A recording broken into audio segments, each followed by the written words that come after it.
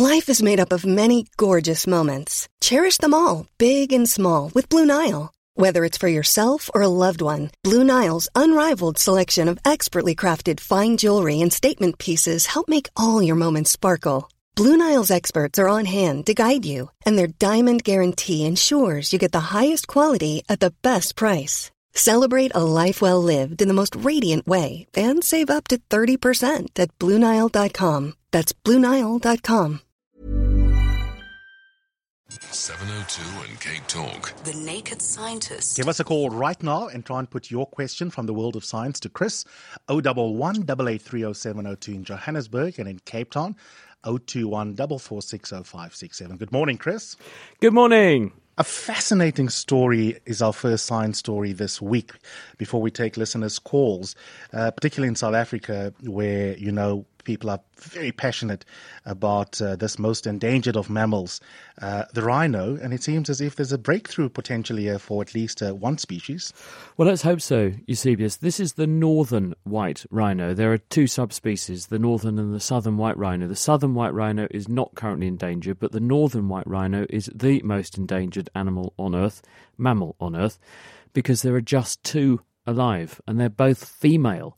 The last male surviving died a month or so ago. He was called Sudan, but he died of old age and had to be euthanized because he had complications and repeated infections and so on. So what scientists are trying to do is to use the power of modern genetic engineering and in vitro fertilization and a knowledge of how to do this in horses, because horses and rhinos have ancestry together. And so what works in a horse works to a certain extent in a rhino, to see if we can produce or come up with a strategy to produce new northern white rhinos into the future. So the research is actually published in the journal Nature Communications. Thomas Hildebrandt from Berlin is the first author on this paper that describes how they do this. So what they've done is to lay the foundations with this first paper that could then turn into a strategy to do this in future. So they've taken stored sperm samples from northern male white rhinos, and unfortunately, those sperm samples are quite poor quality. In other words, the sperms are not very motile, and if you just mix them up with eggs, they're not capable of fertilizing those eggs directly with high efficiency. So what the scientists have done is they've taken eggs from southern white rhinos, which are relatively difficult to harvest in their own right. They've had to invent a new way of doing this. You go in through the rectum, and you can see on ultrasound where the ovary is, and you put this very long needle in, avoiding a huge artery which runs nearby, and you harvest eggs from the ovary, and they've been able to mix those eggs with the sperm from the male northern white rhino, actually using a technique called ICSI, which stands for intracytoplasmic sperm injection. This is where you take the sperm and physically inject it into the egg to get the genetic material from both to mix, and that produced embryos. And the embryos they've got, so they've got embryos now from doing this in southern white rhinos. They've managed to make embryos from northern crossed with southern white rhinos, and they've taken this to the stage of early embryos where they're beginning to form what we call blastocyst, which is where it's beginning to form a ball with a ball inside a ball, and that ball inside the ball is the developing fetus. So what they're showing here is that they can do this, they can make these early embryos, and they can also collect stem cells from those early embryos, because one other strategy now will be to turn those stem cells into cells capable of producing sperms and eggs.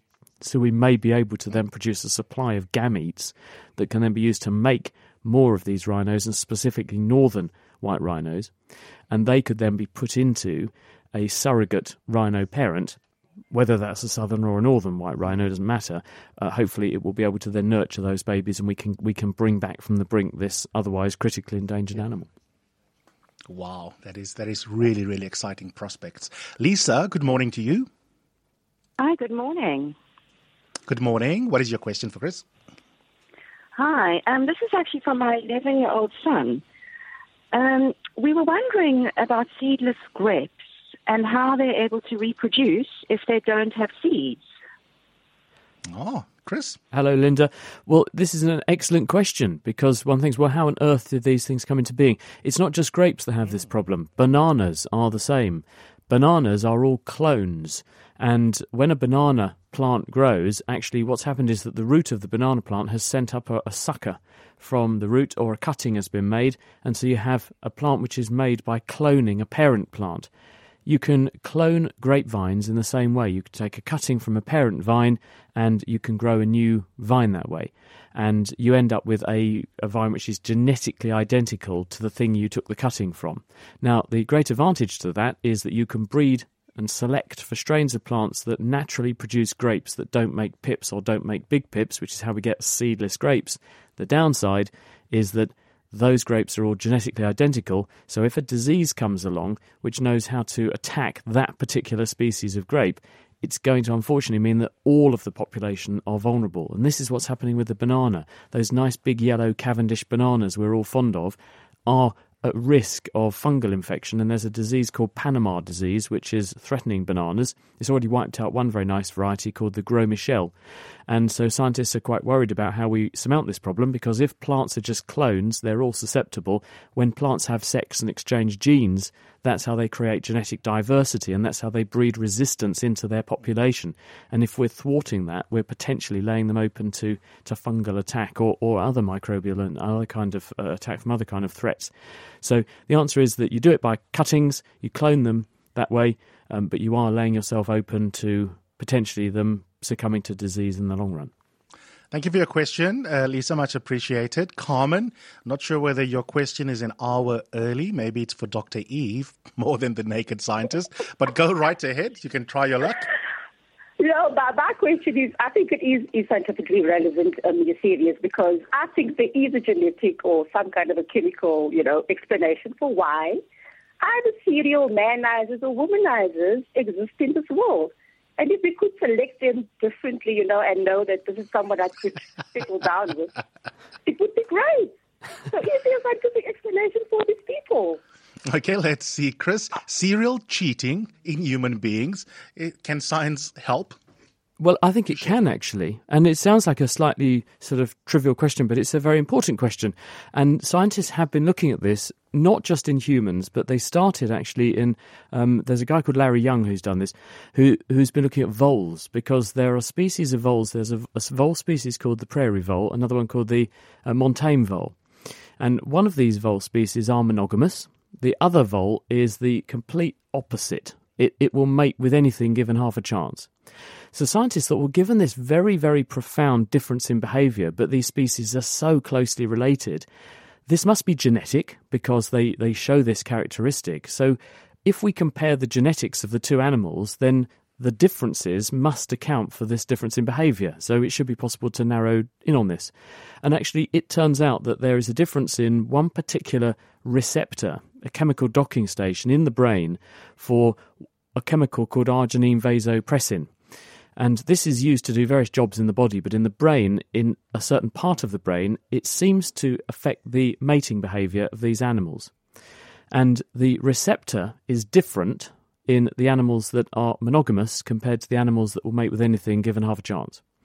And then researchers said, well, given that receptor, which is clearly changing the way that nerve cells respond to this brain chemical, is different in these voles, what happens if we look in humans? Will we find the same sort of thing?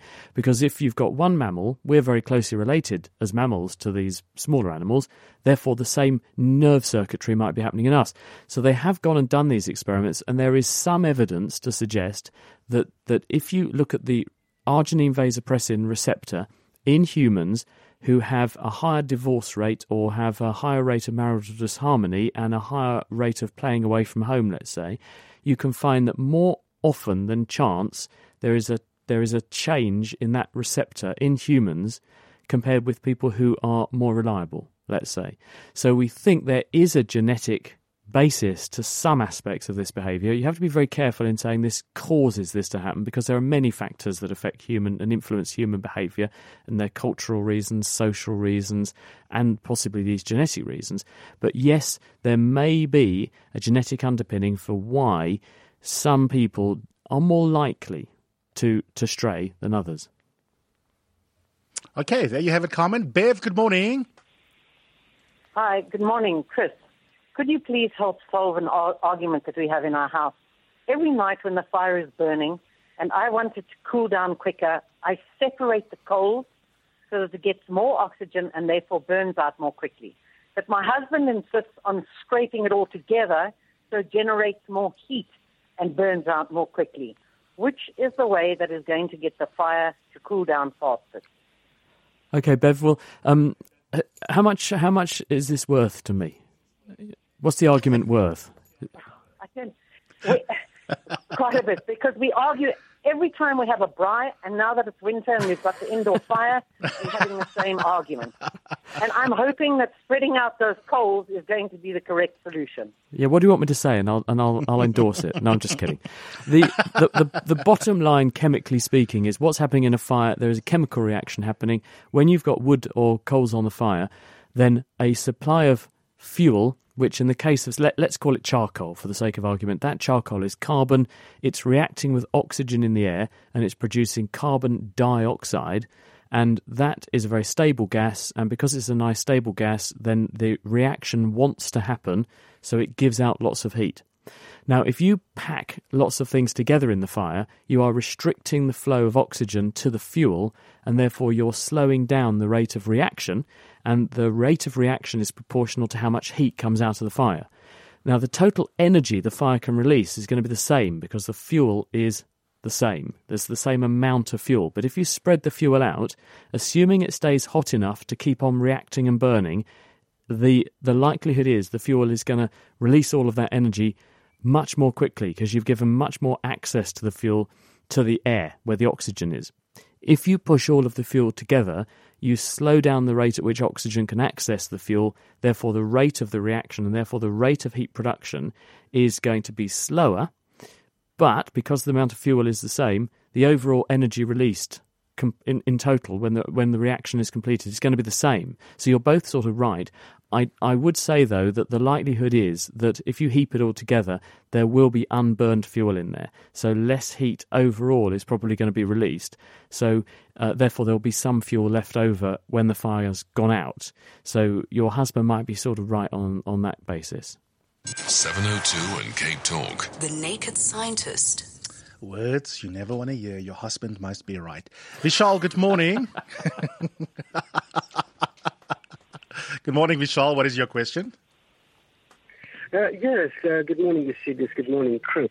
I was always wondering why it was suggested to us that allowing a tea bag to brew in a teapot results in a much tastier tea than if I had to aggressively swirl the tea bag much faster and get to that point in a quicker time. Is there necessarily a difference in taste allowing the tea bag to brew in the teapot compared to if I had to just speed up the process myself and just swirl the tea bag around aggressively? Okay, as a very, very tea-enabled person, I love drinking tea. I'm very fond of tea. We get through gallons of the stuff in our office, and we've got a couple of young people from America who've joined us to work with us temporarily over our summer, and they were initially extremely bemused by the quantity of tea that's consumed in the Naked Scientist office. I think they've bedded in quite well now. They've increased their bladder volume and they've learned to accommodate large gallons of tea. But when you make tea, what you're basically doing is you're mixing dried out leaves which have got chemicals in them, and you're mixing that with hot water, and the heat permeabilizes the leaf tissue and it releases those chemicals into the water. Now, some of those chemicals are bigger, heavier molecules than others, and therefore what you're going to experience is that the longer you brew the tea and the higher the temperature, the more of those big, heavy molecules you're going to allow out of the leaf shreds that are the tea leaves.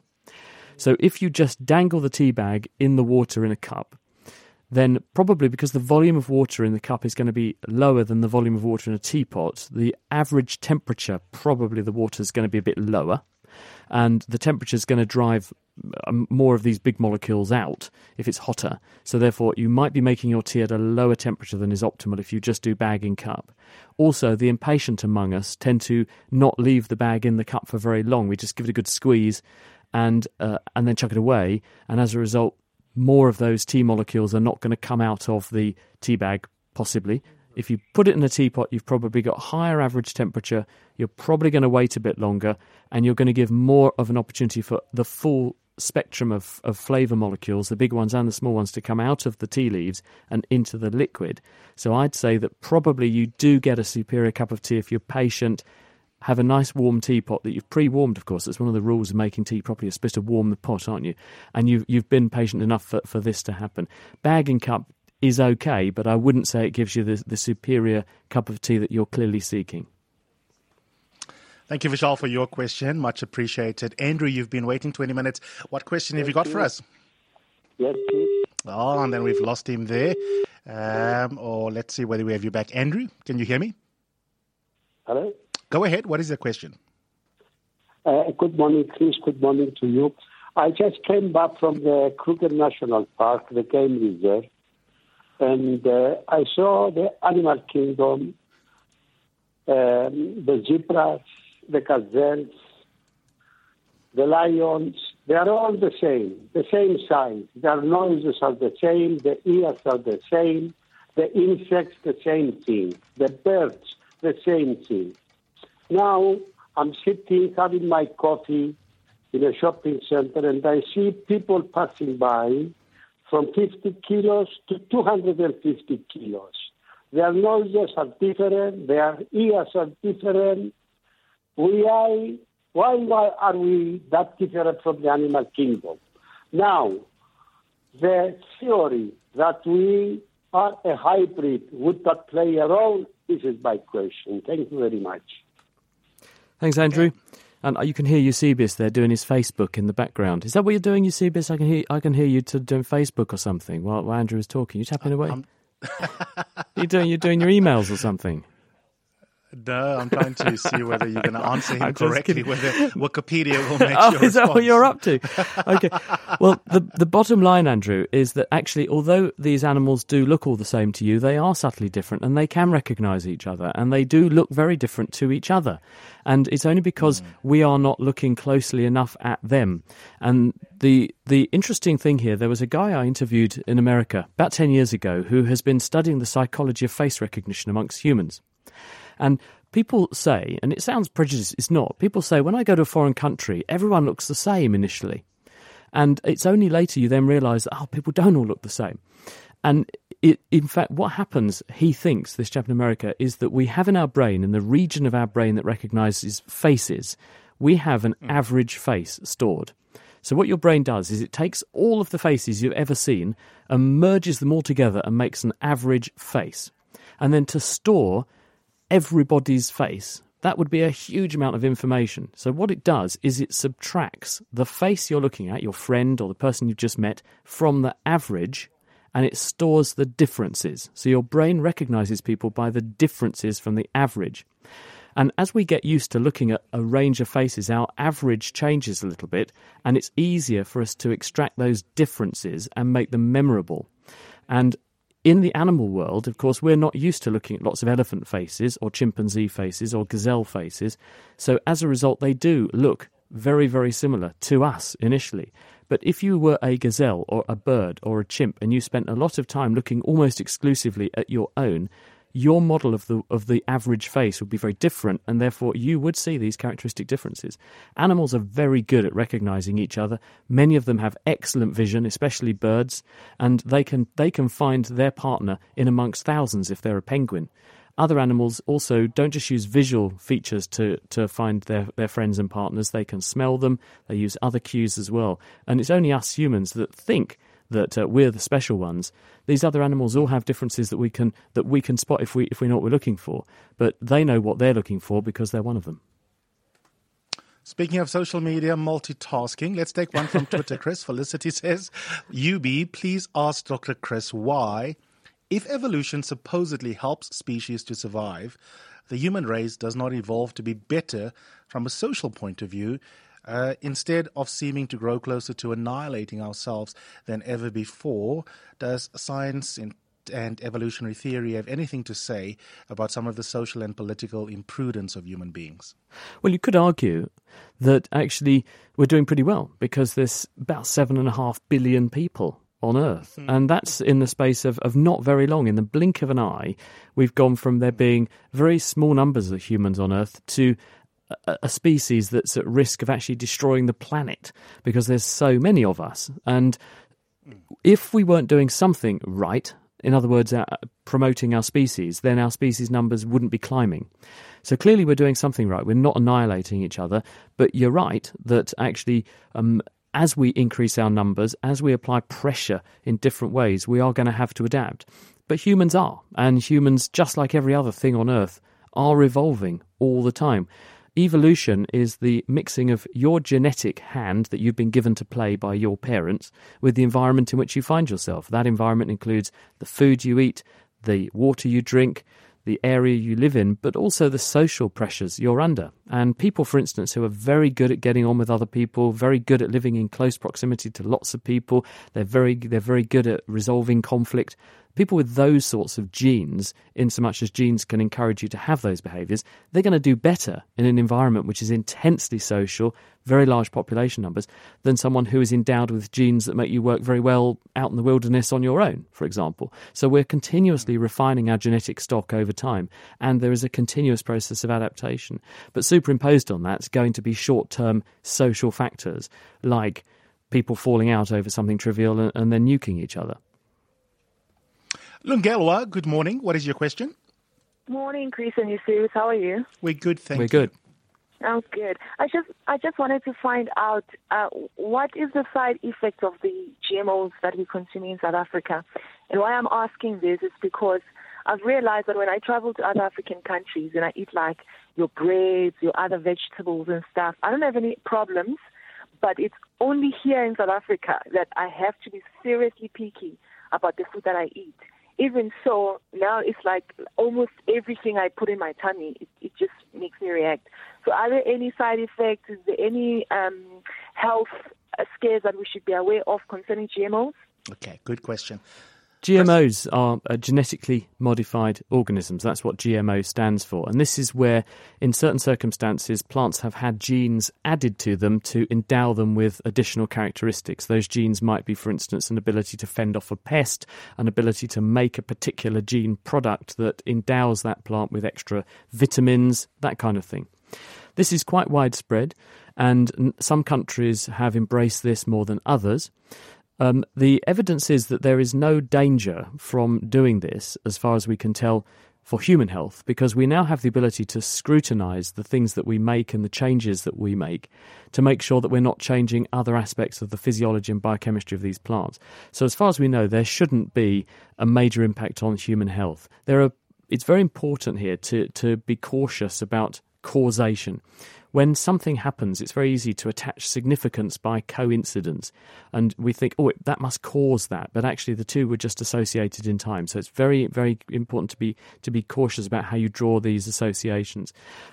So that there's no evidence that you're eating something that's genetically modified, and the thing that's genetically modified is causing your symptom, for example. There could be many other factors that are responsible for this. So I don't think there's any big evidence that there's a health scare because of GMOs.